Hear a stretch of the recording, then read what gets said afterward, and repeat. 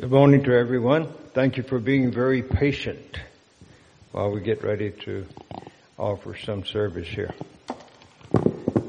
My name is Rupanuga Prabhu. I'll be your host this morning for the Srimad Bhagavatam discourse.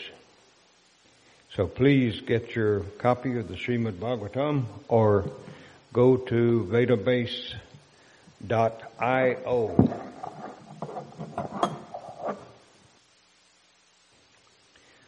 It's a cold, rainy morning here in Dallas, Texas, but unlike our brothers and sisters to the north, we're not facing a lot of snow and ice.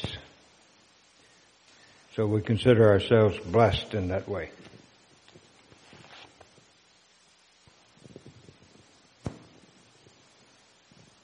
This morning's Bhagavatam discourse is going to be coming from the first canto, 5th chapter, and the text that we'll be concentrating on is number 16. So 1, 5, 16. And our invocation now to the Supreme Lord. Jaya Radha Madhava Kunja Bihari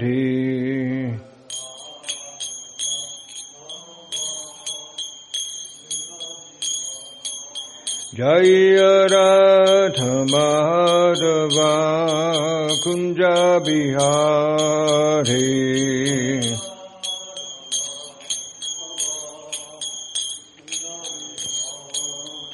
Jaya Gopi Jana Vallabha Girivardhari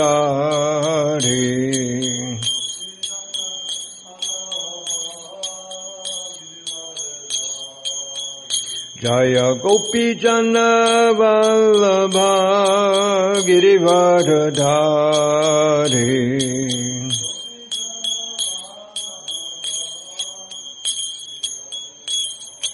Yashodanandana Brajajana Ranjana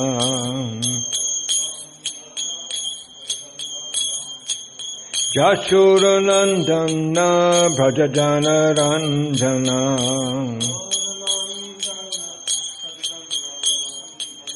Jamuna Tila Vanachari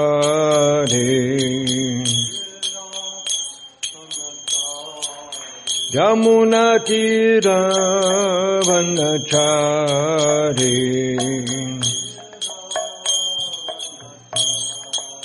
Jaya Radha Madhava Kunja Bihari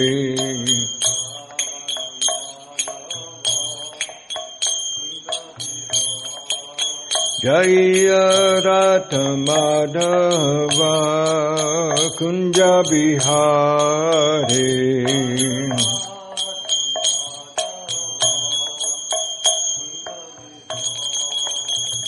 Nitai Gaura Premananda Hari Hari Bo Jayom Vishnupad Paramahamsa Parivajaka Charja Hasto Tarasata Shri Srimada's Divine Loving Grace Abhaya Chanala Ravinda Bhaktivedanta Swami Maharaj Srila Prabhupada Ki Jayom Vishnupad Paramahamsa Parivajaka Charja Asto Tarasata Shri Srimada's Divine Grace Bhaktisiddhanta Saraswati Goswami Maharaj Srila Prabhupada Ki Ananta Koti Vaishnavrinda Ki ISKCON BBT Founder Acharya Srila Prabhupada Ki ISKCON Guru Vrinda Ki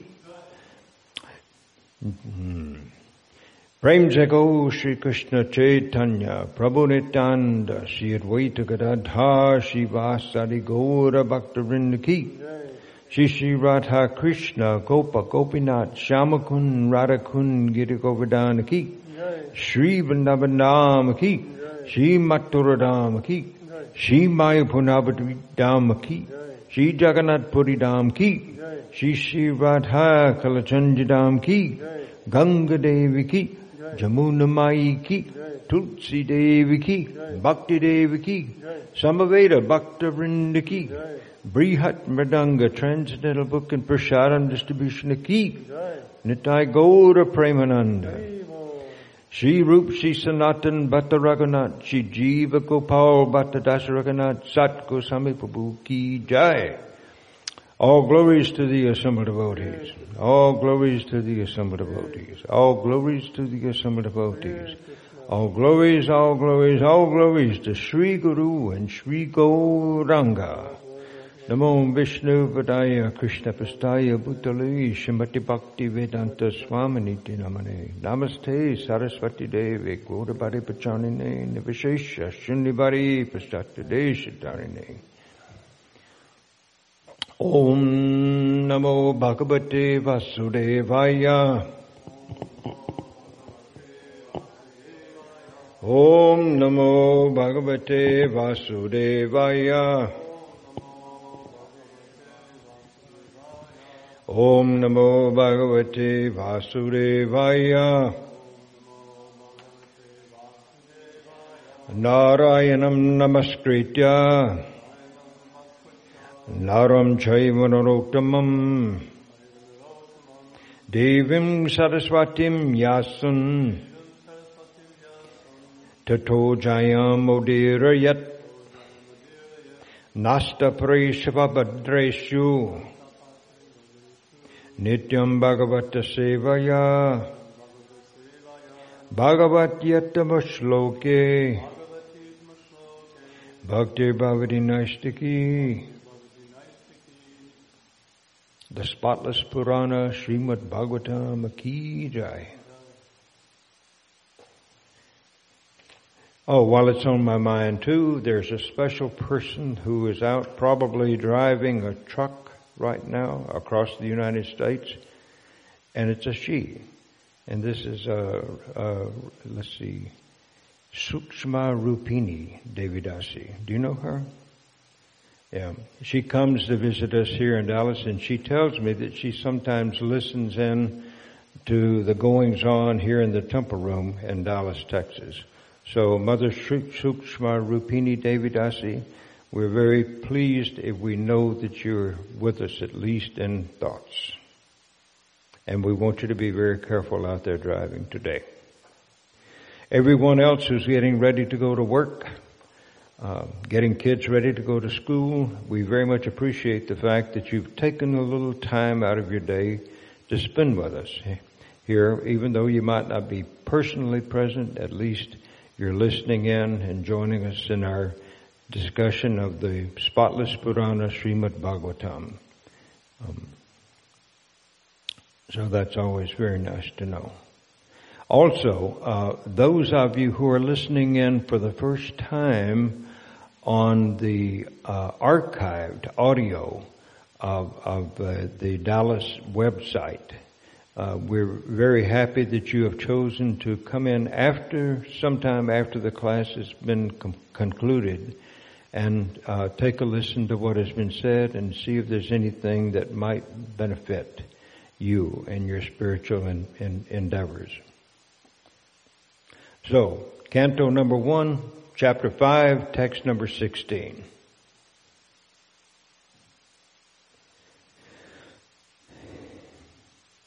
I think we'll read this line by line and repeat each line as we usually do.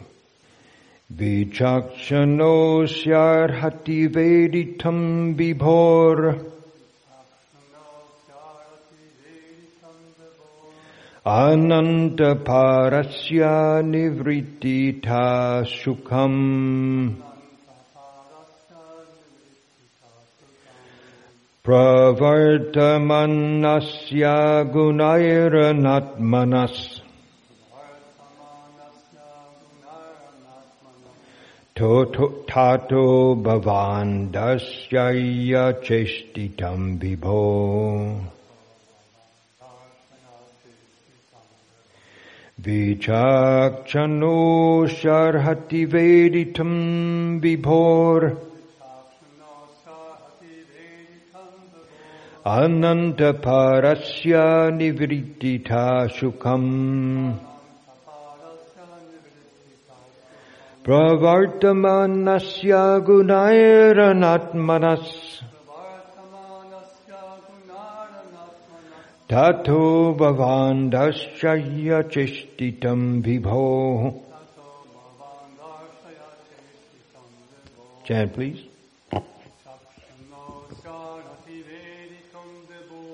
Chakshano syarhati veritum vibhor.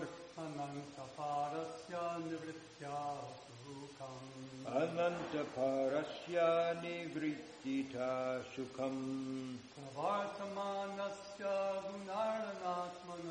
Pravartamanasya gunairanatmanas.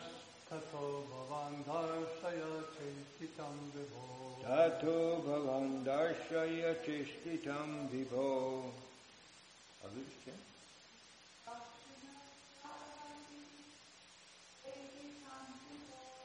Vichakshano syarhati veditum vibhor. Ananta parasya nivrittita sukham.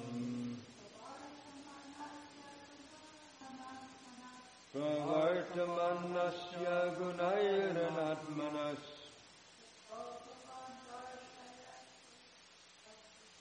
Tato bhavan darshaya cheshtitam vibho.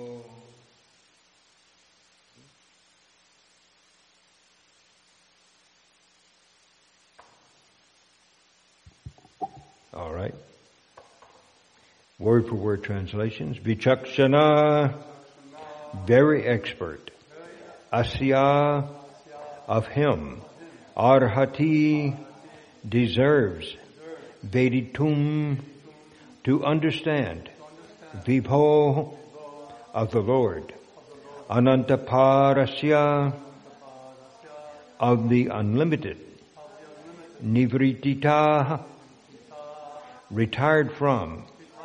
Sukham, material happiness. Pravartamanasya, those who are attached to. Gunai, by the material qualities. Anatmana, devoid of knowledge and spiritual value. Tata, therefore. Bhavan, your goodness. Darshaya, show the ways. Cheshtitam, activities. Vibho, of the Lord. Translation by His Divine Grace, A.C. Bhaktivedanta Swami Maharaj Srila Prabhupada Ki Jai. The Supreme Lord is unlimited. Only a very expert personality, retired from the activities of material happiness, deserves to understand this knowledge of spiritual values. Therefore, those who are not so well situated, due to material attachment, should be shown the ways of transcendental realization by your goodness through descriptions of the transcendental activities of the Supreme Lord. Who knows the speaker of this text? The transcendental space traveler, Sri Narada Muni. And who is the recipient of this? Srila Vedavyas, Srila Krishna Dvaipayan Vedavyasdev. So, Srila Vyasadeva has compiled the Vedas into four parts. And he has written the Mahabharata, which is a history of the Indian nation, the nation of India. So he is still dissatisfied, he's not pleased, he's not happy with what he's done. There's something lacking and he can't figure out what it is. So at that time, at the exact moment in time that he is in a quandary, Narada Muni shows up on the scene and becomes his spiritual master, takes the position of being the spiritual master of Srila Vyasadeva. So you can see the exalted position of Narada Muni. Purport by His Divine Grace Srila Prabhupada. Theological science is a difficult subject. especially when it deals with the transcendental nature of God. It is not a subject matter to be understood by persons who are too much attached to material activities. Only the very expert who have almost retired from materialistic activities, by culture of spiritual knowledge, can be admitted to the study of this great science. In the Bhagavad Gita, it is clearly stated that out of many hundreds and thousands of men, only one person deserves to enter into the transcendental realization. And out of many thousands of such transcendentally realized persons, only a few can understand the theological science specifically dealing with God as a person. The theological science dealing with God as a person. Sri Vyasadeva is therefore advised by Narada to describe the science of God directly by relating his transcendental activities, relating Krishna's transcendental activities. Vyasadeva is himself a personality expert in this science, and he is unattached to material enjoyment. Therefore, he is the right person to describe it. And Shukadeva Goswami, the son of Vyasadeva, is the right person to receive it. What is that name for Shukadeva Goswami as the son of Vyasadeva? No, it's not Vaishampayana. That'll come to me later, after class. Srimad Bhagavatam is the topmost theological science, and therefore it can react on the layman as medicinal doses because it contains the transcendental activities of the Lord. There is no difference between the Lord and the literature. The literature is the factual literary incarnation of the Lord. Srila Prabhupada says that, lays it out. The Srimad Bhagavatam is the factual literary incarnation of the Lord. So in that regard, then, there is no difference between this book, the Srimad Bhagavatam, and the Lord himself. So the layman can hear the narration of the activities of the Lord. Thereby they are able to associate with the Lord and thus gradually become purified from material diseases. The expert devotees can also discover novel ways and means to convert the non-devotees in terms of particular time and circumstance. Devotional service is dynamic activity, and the expert devotees can find out competent means to inject it into the dull brains of the materialistic population.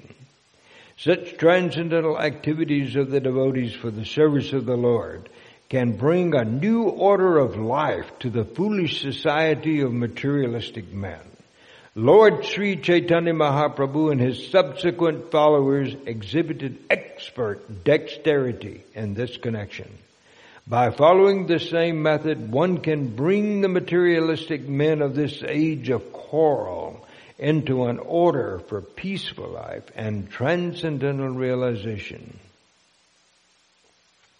Om Jnana Timidandasya Jnananjana Salakaya Chakshurun Militam Jena Tasmai Shri Gurave Namaha Shri Chaitanya Manobishtam Stapitam Jena Bhutale Swayam Rupa Kadamaya Dadati Swabarantikam Vandeham Shri Guru Shri Dutta Padakamalam Shri Gurun Vaishnavamscha Shri Rupam Sagradatam Sahagana Raghunathan Vitam Tam Sajivam Savadvaitam Savadutam Parijana Sahitam Krishna Chaitanya Devam Shri Radha Krishna Padam Sahagana Lalita Shri Vishakan Vitamscha He Krishna Karana Sindho Dinabandho Jagatpate Gopesha Gopika Kanta Radha Kanta Namostute Tapta Kanchana Gaurangi Radhe Vrindavaneshwari Vrishabhanu Sute Devi Pranamami Hari Priye.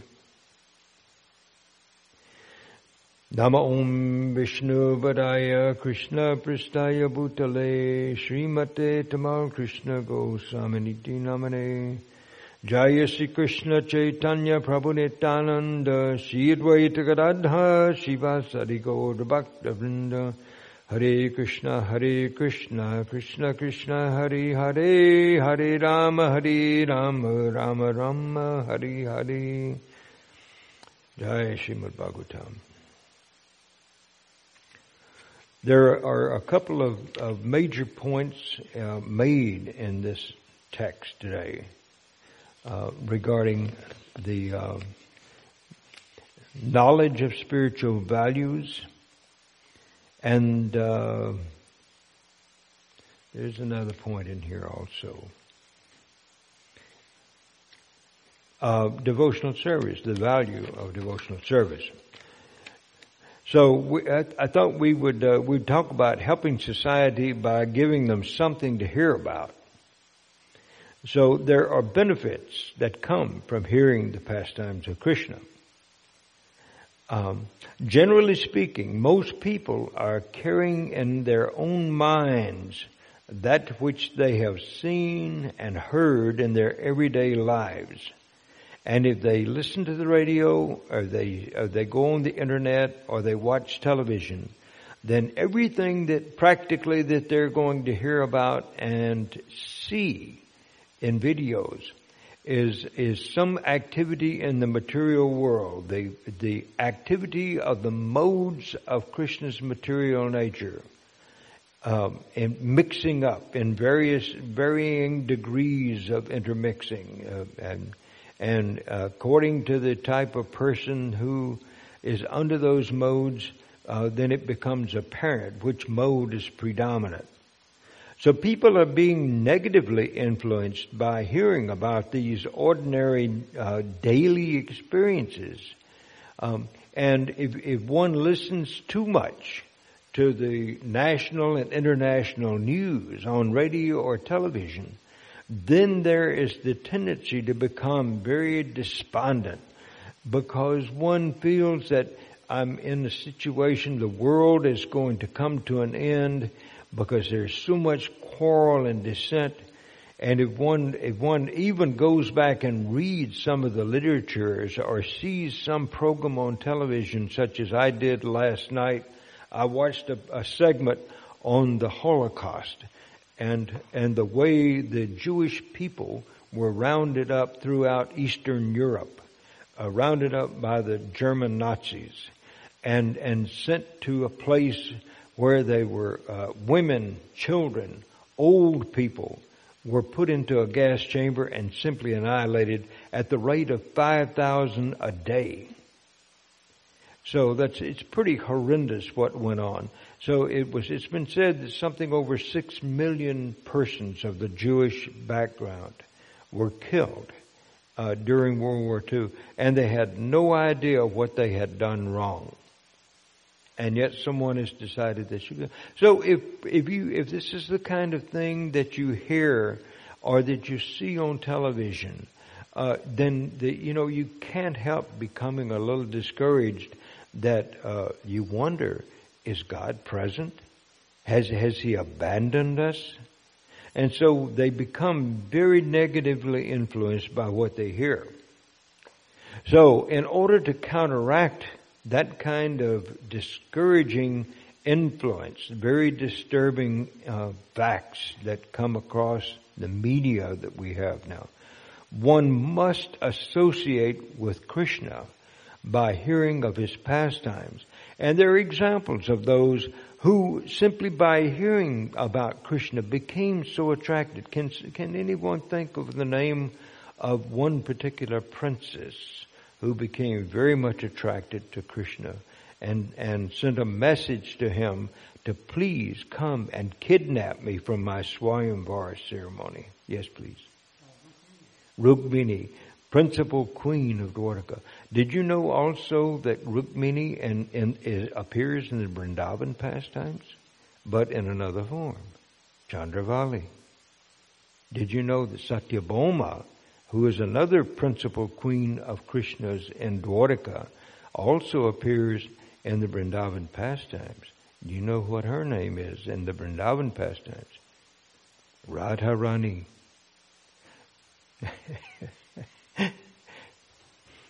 That's remarkable, isn't it? These are things that I've heard, and I can't tell you where that is found, but I suspect that is in the books that have been published by Shivaram Swami Maharaj.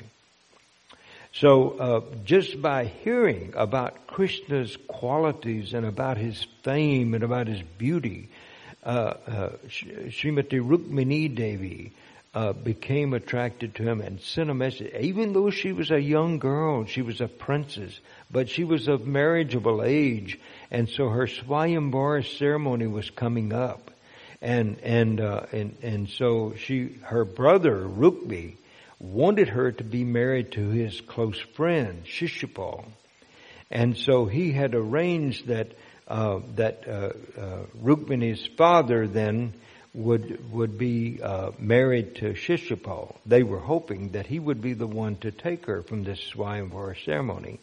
But instead, because Rukmini was so much desiring to have Krishna, the Supreme Lord, as her husband, she sent this message by a Brahmin asking Krishna, please come and rescue me. And so what happened? Krishna came and grabbed her away from all those, just like a piece of animal flesh is dragged away from jackals.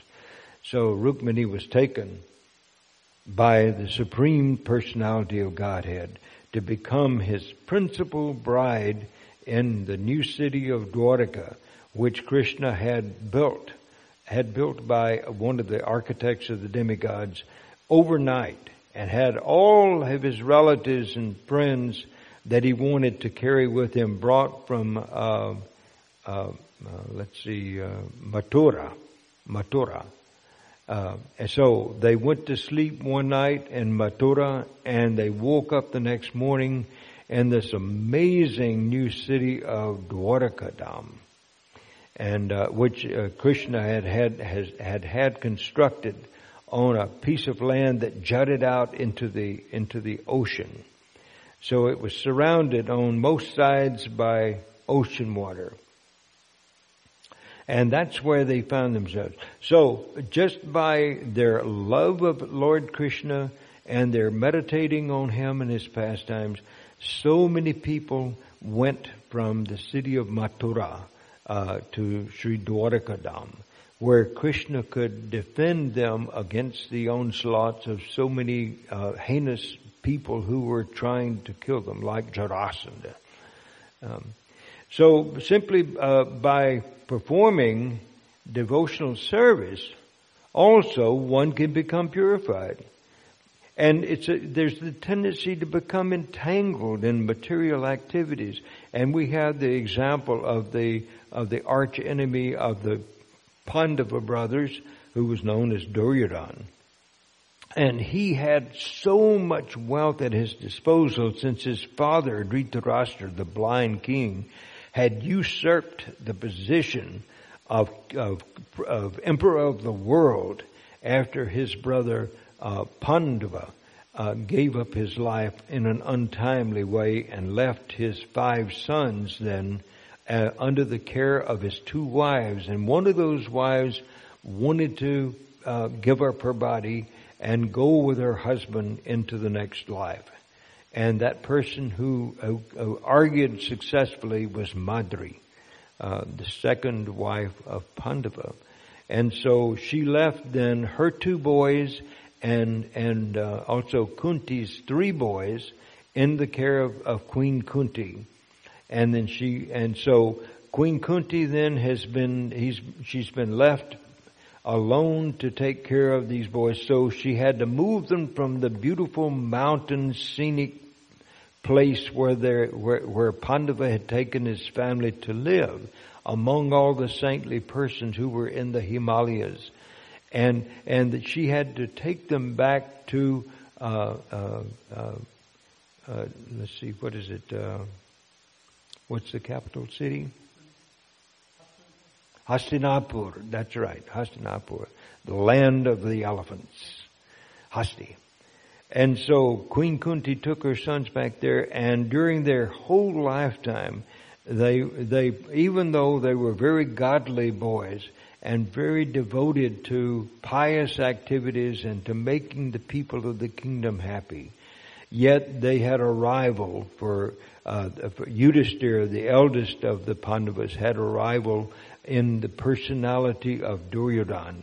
And because Duryodhana's father was the one who was acting as the emperor of the world, of course, then he had the advantage on them, on the Pandavas.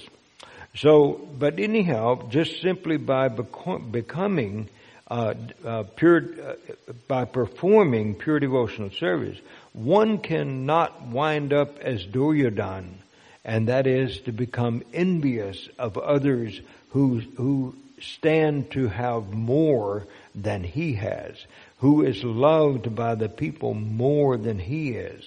And so, becoming in material activities, it's said that they're troublesome from the beginning to the very end.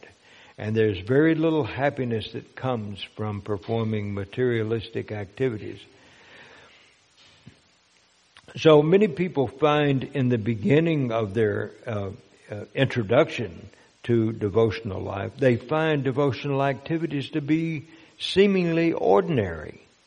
For example, if we want to go out and help other people understand something about Krishna consciousness, the way we have done it in the past, the principal way that Srila Prabhupada established, was to distribute his literatures that he wrote. And he translated so many books in the last 12 years of his lifetime. It's just an amazing task that just cannot be equaled by any ordinary person. My spiritual master, Tamal Krishna Goswami Maharaj, when he started back into school here at Southern Methodist University, he had already put into print, one or two books. The Servant of the Servant, which is a pretty major book based on the life and times of Srila Prabhupada and Tamal Krishna Goswami's activities as a young devotee.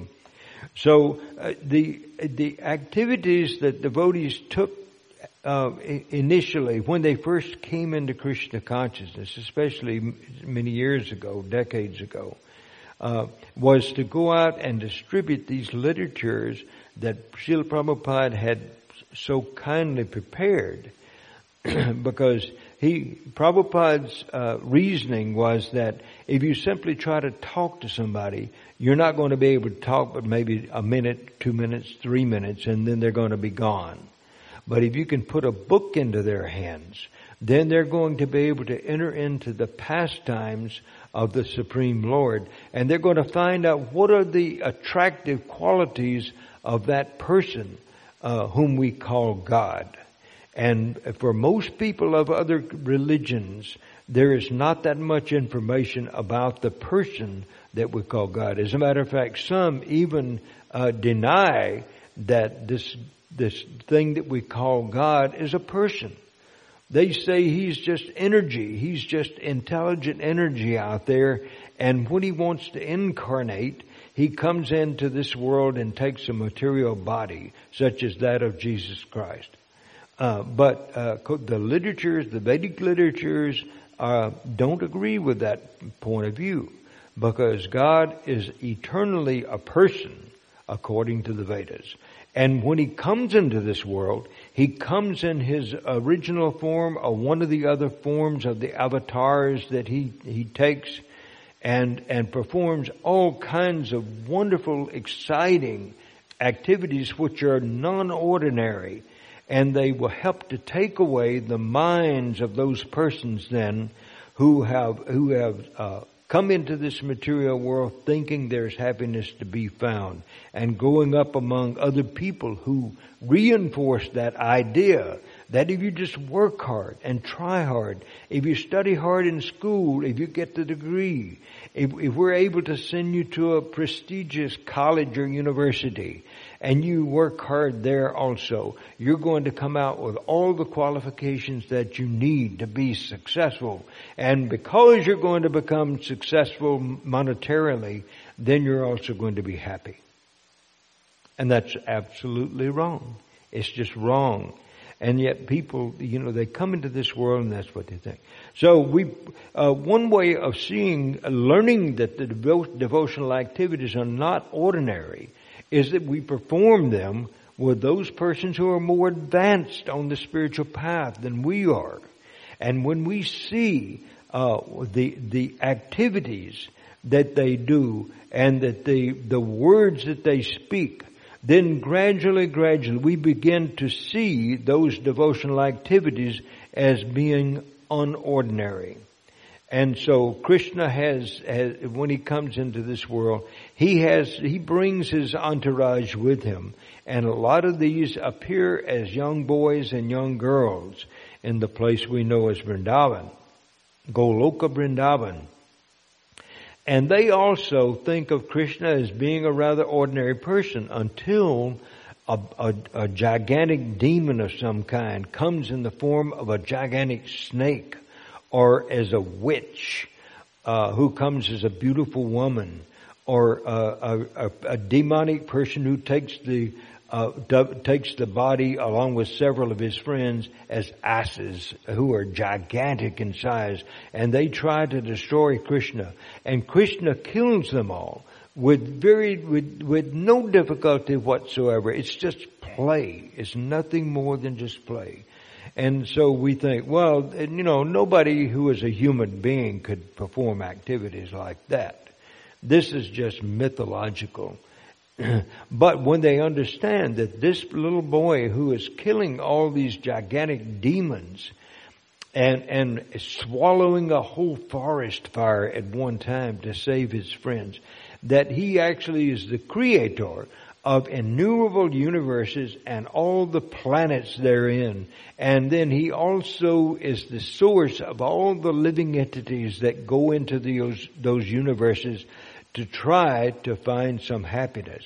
They have come from the spiritual world where they were always surrounded by happiness, but out of curiosity or out of a little bit of enviousness of Krishna being always the center of attention in the spiritual world, then they got the opportunity to come into this material energy of the Lord and just see if they can have as much fun as they thought they could. So what devotees want to do then is to transform other people in their society. And most people then we find performing all these materialistic activities believe in only that which is perceived by the senses. So if they can't see it, hear it, smell it, touch it, taste it, and if they can't reason it out in their mind, then it just simply does not exist. So they go through life experiencing the boredom of material activities of work and play. And in both the work and their recreation, they are bored. They don't find satisfaction that soothes the soul because it can't. It's material stuff, it's material activities, and there's boredom involved because they have seen the same thing over and over and over again. And even though they might have a wonderful relationship with a beautiful woman or a handsome man that they call their husband or their wife, still, after some period of time, they become bored with this person because they realize that he's just very ordinary or that she is just very ordinary. And all that beauty will last for a time, but then it begins to fade away. And so a lot of times we've heard of a midlife crisis in which men and women come to some point in their lives when they begin to look outside their relationship with their spouse for something else that is exciting, something that can take their minds away from the boredom. And then they also turn to intoxication to relieve the boredom of materialistic life.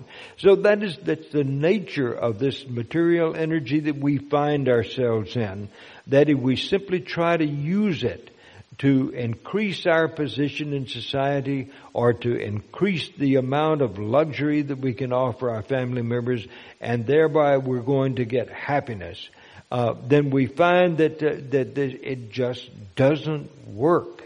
It just does not work. And so we, as devotees then, we try to introduce those persons to devotional life. And this today, now in this day and time, in this 21st century, this is a really good time to approach people with some idea that there is something better. There's a better world that they don't have access to, that they can't get into with their present activities and their present level of knowledge. So devotees then try to introduce all the people they come into contact with into devotional life. And what is the reason? So they can get their money, right? No. Some people think that that's the reason devotees go out and sell various things to try to build temples and support farm projects and do these things. And they think, well, they're doing nothing more than the average used car salesman. All they want is my money.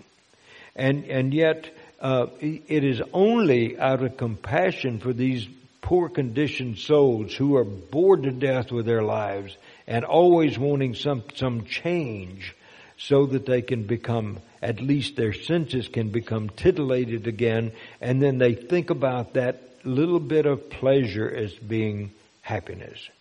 And so we have observed then, since the coming of Srila Prabhupada and the introduction of his disciples to just hundreds and thousands of persons around the globe, to devotional life, to spiritual life, to understand what it means to serve the Supreme Lord, and to understand that at the end of this lifetime, one has to go somewhere, so it might as well be back to the spiritual world from which we came.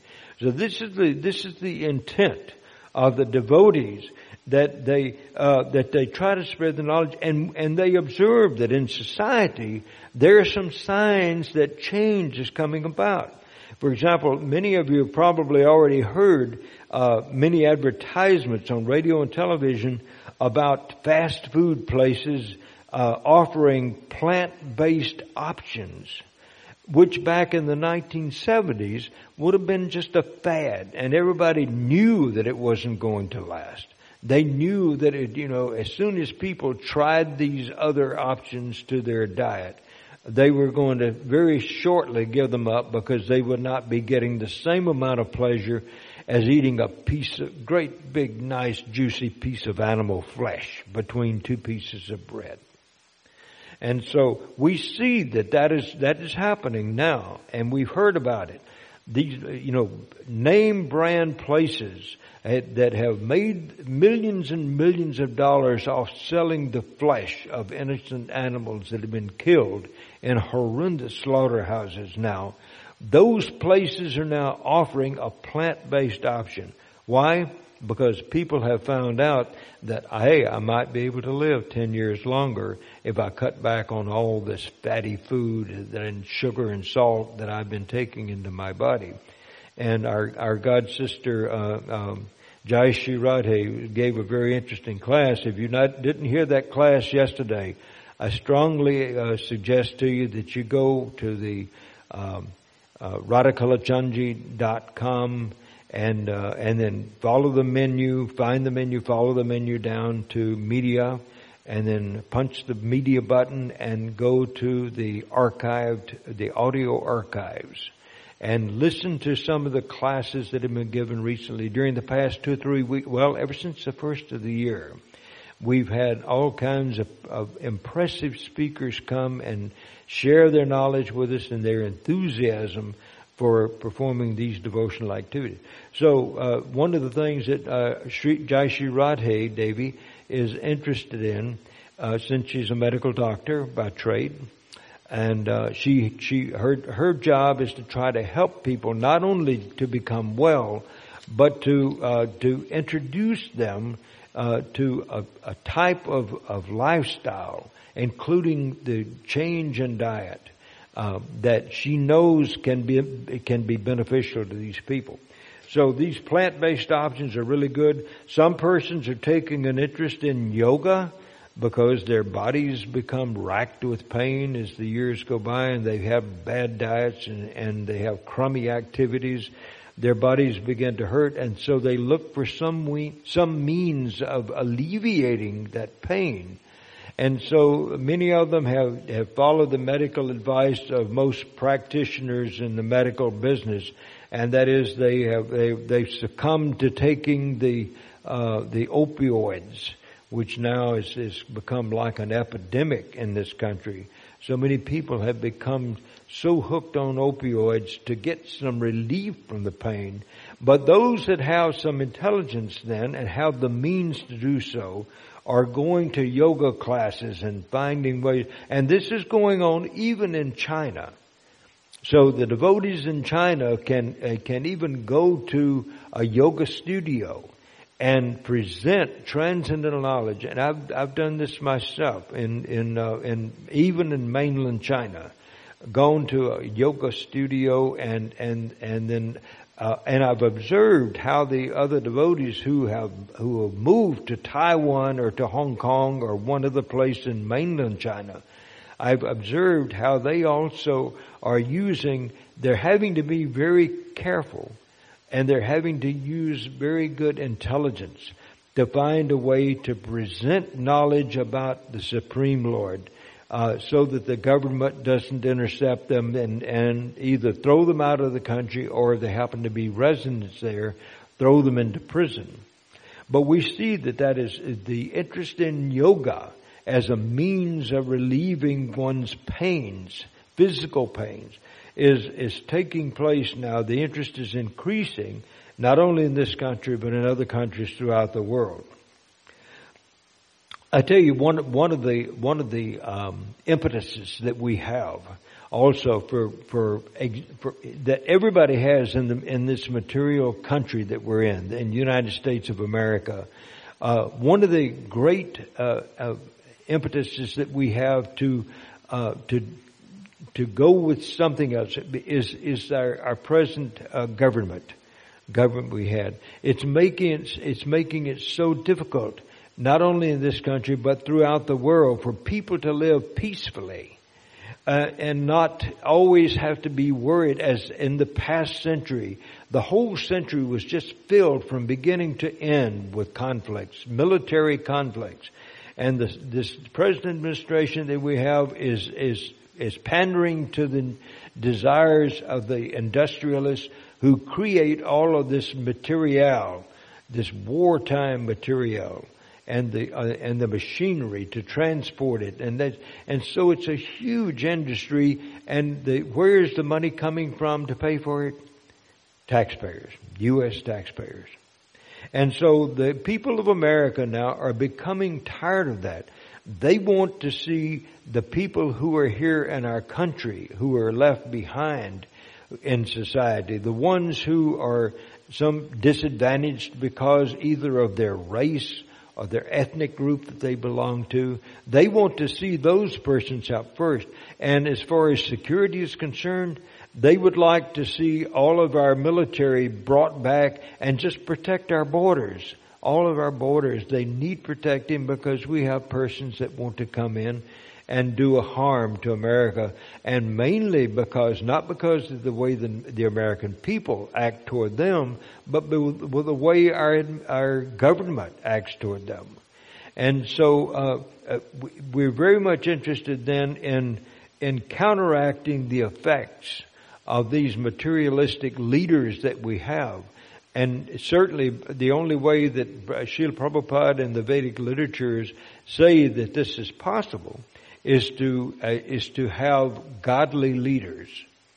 In other words, instead of having people elected democratically on the basis of all kinds of promises that are rarely kept, The Vedic literature suggests that we get a king to a godly king, a Raj Rishi, to come and take over our government and help to lead the people in the ways of righteousness, just as King Yudhishthira did with the people of India when he eventually became the emperor of the entire world.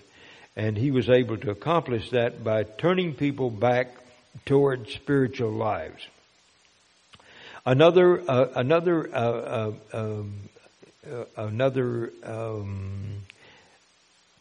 let's see, I've already used the word impetus, but another reason, I guess we can say, that we want to change things now and reawaken the spiritual life in the persons of the United States and other countries as well, is because of the pollution that has been caused by the industrialization that started way back in the 1800s. Because anywhere that some product is mass produced, there's all kinds of waste products that have to be dealt with.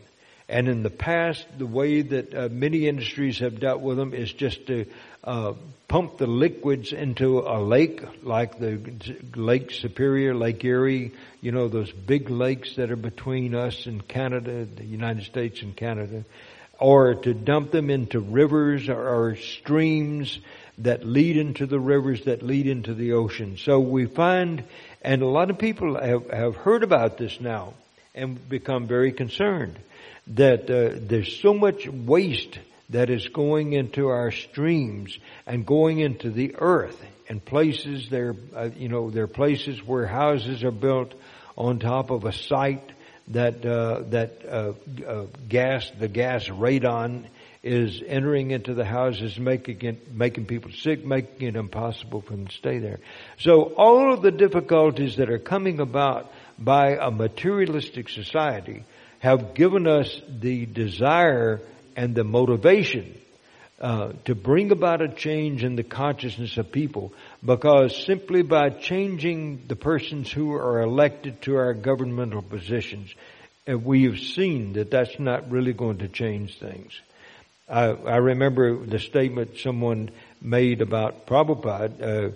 They came to Srila Prabhupada and said, Srila Prabhupada, what do you think about this person that's just been elected as the Prime Minister of India?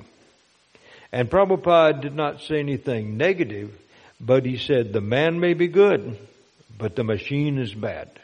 Therefore, there will be no change. And so the devotees of Krishna then are interested in change, very much interested in change. But we're not interested just in a change of political party. We're not interested in a change in how the money is thrown away by our government, trying to satisfy the industrialists who want the natural products, the natural resources of another country, and therefore they want our government to go into war so that we can gain access to those resources. No, that's not what the devotees want. We want our country to be satisfied with a gain that comes of its own accord. We don't mind to work hard. Devotees don't mind to work hard. But they want to work for something that is going to bring happiness and peace in our society. And therefore, the devotees then recommend two things. One is to hear about the pastimes of the Supreme Lord, so that you can become attracted to those pastimes and that your mind can be taken away from all the materialistic activities that currently now occupy the minds of people. And the other means is by engaging in devotional service to that Supreme Lord. And in order to be able to do that successfully, most people then need the association of advanced devotees. So if we can bring about some change in this material world, by changing people's hearts over to wanting to believe in the Supreme Lord and to perform some devotional service for Him, then I think we can say If we're successful in doing that, we can say that we have paid back at least a little bit of our debt to His Divine Grace, A.C. Bhaktivedanta Swami Prabhupada, who brought this knowledge to this country in 1965 at an advanced age of life, and spent the rest of his life, the next 12 years, in going all over the world trying to introduce Krishna consciousness to everybody in the world. So if we can help him in that regard, we can consider ourselves to be a little bit successful. Hare Krishna.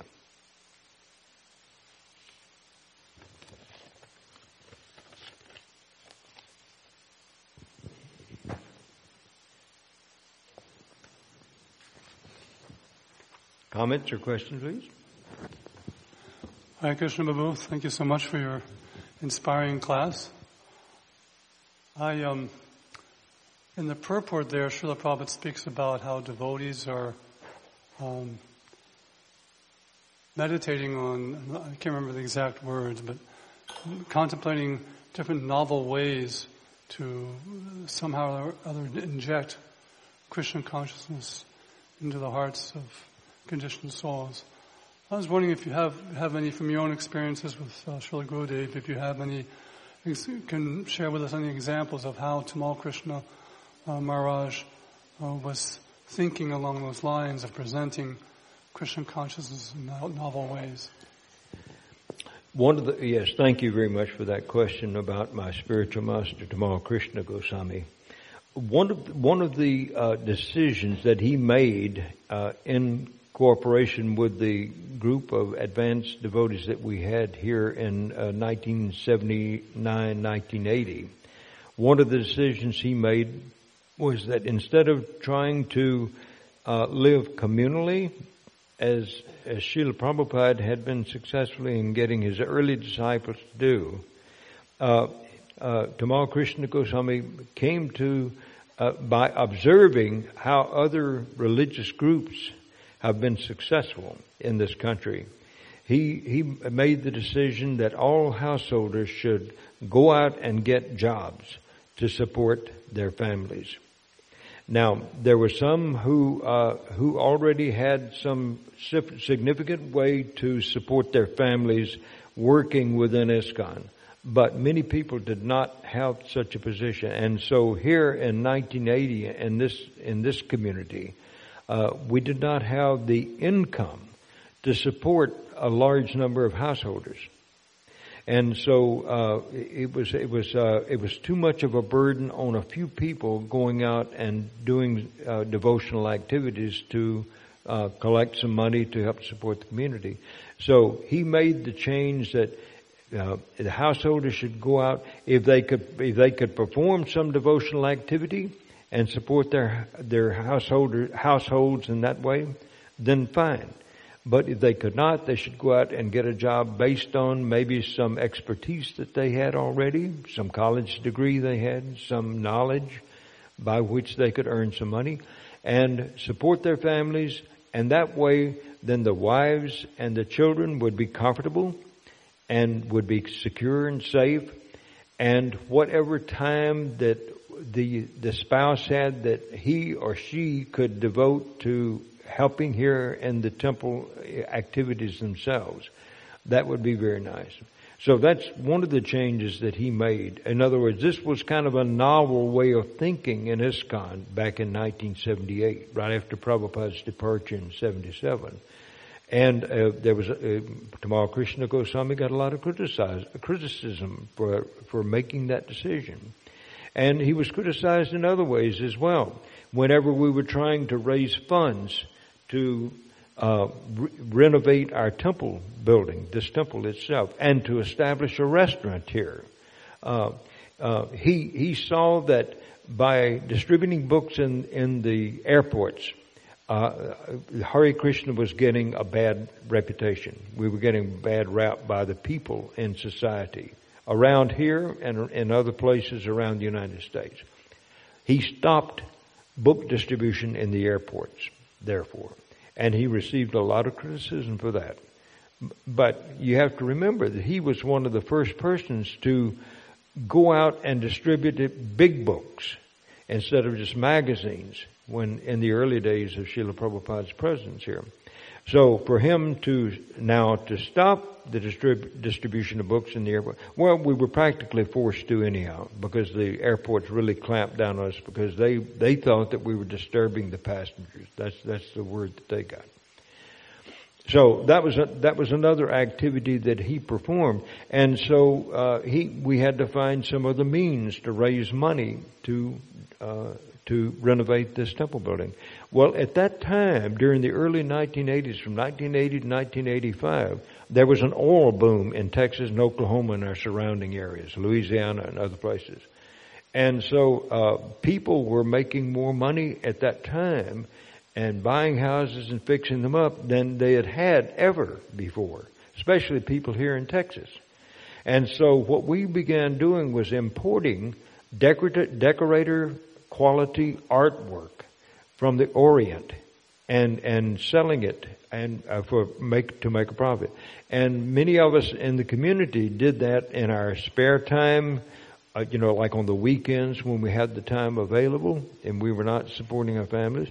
Or some people just made that their full-time activities. And so anyhow, the money came in for supporting this project. We tried to buy a farm also up in Oklahoma, but because of what we know is the Guru Reform movement, a lot of people became disenchanted and left ISKCON at that time, and that was true here in Dallas also. So we were just left with a core group of a few single persons and a bunch of householders. And so the householders had to do whatever is necessary to try to keep this project going, keep it alive, because our spiritual master asked us to do so.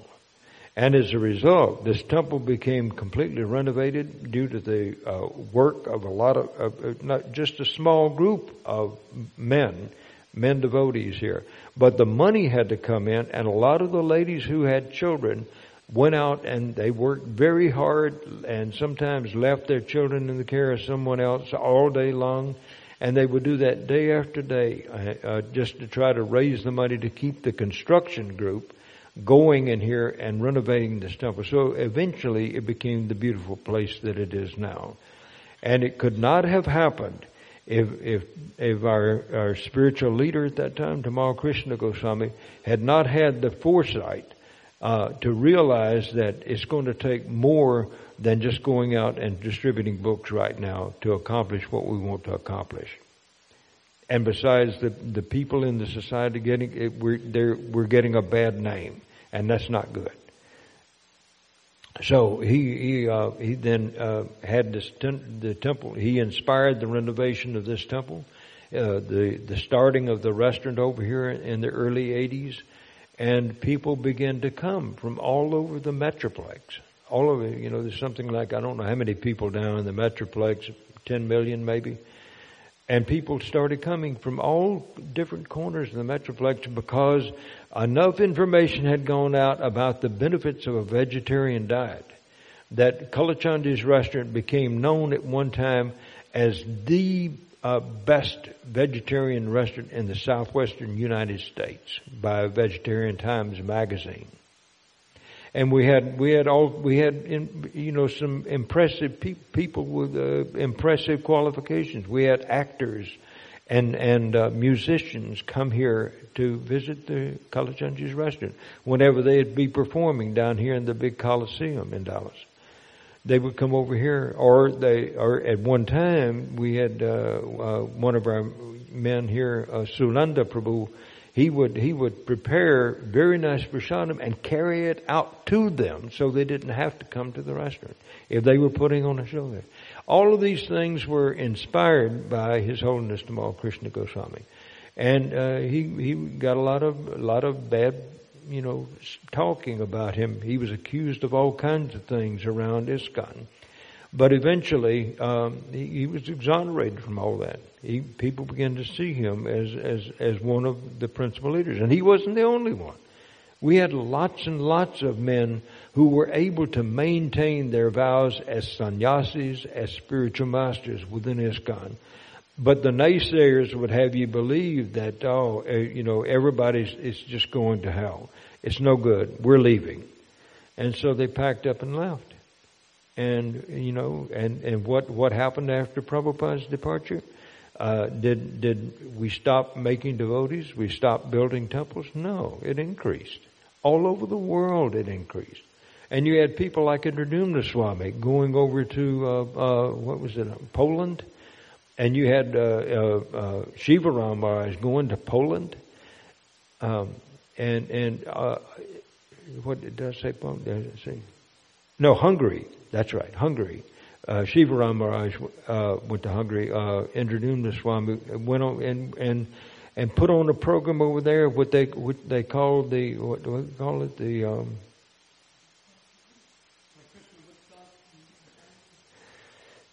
They called it Woodstock, the Polish Woodstock, and so hundreds of thousands of people came to those productions, and they had a stage over there, and they had young Western men and women and Indian men and women, who performing on the stage, and it just attracted so these are ways that people that the devotees, the disciples of Srila Prabhupada, have found to increase the distribution of interest and literature in Krishna consciousness. And it's just an amazing thing, and it continues to this day. Of course, some of those men are getting to be in their late 60s, early 70s now. And some of them have already departed from this world. Gunagraya Maharaj, I'm thinking of right now, who was the jolly sannyasi? What was his name? Sridhar Swami, yeah. Prabhupada's disciple, Sridhar Maharaj. Yeah, these people, they've already left, and there are others that are leaving, and they'll continue. So it's up to the young men and women who are now the great-grand disciples of Srila Prabhupada to come in and take a leading role. And they may have to make decisions which are different from those which were made in the past, according to time, place, and circumstance. We can only be encouraged by what we see happening. Just because, people say, things are just, as a matter of fact, one of Tamal Krishna Goswami's godbrothers came to him one time, and he said, Goswami Maharaj, things are just not the same since Prabhupada left. And Goswami Maharaj told him, he says, what do you mean Prabhupada left? How is it that he left? Because preaching is still going on. Books are still being distributed. Temples are being opened all over the world. How could this go on if Prabhupada left? He just disappeared from our vision, but he hasn't left. He's still running ISKCON. ISKCON is his life. So I think that we only can be encouraged by what we see happening around us. No need to be discouraged. No need to become despondent. If you feel that you're becoming discouraged or despondent, maybe it's because you have stopped doing something that you were doing in the past that caused you to be very enthusiastic about Krishna consciousness. Anything else? Yeah, thank you everyone for joining us this morning. It's been a pleasure. I hope it's been beneficial to you in helping you get bolstered in your spiritual life so that you make it through the rest of the week. This is Wednesday, Hump Day. Only 2 more days to go.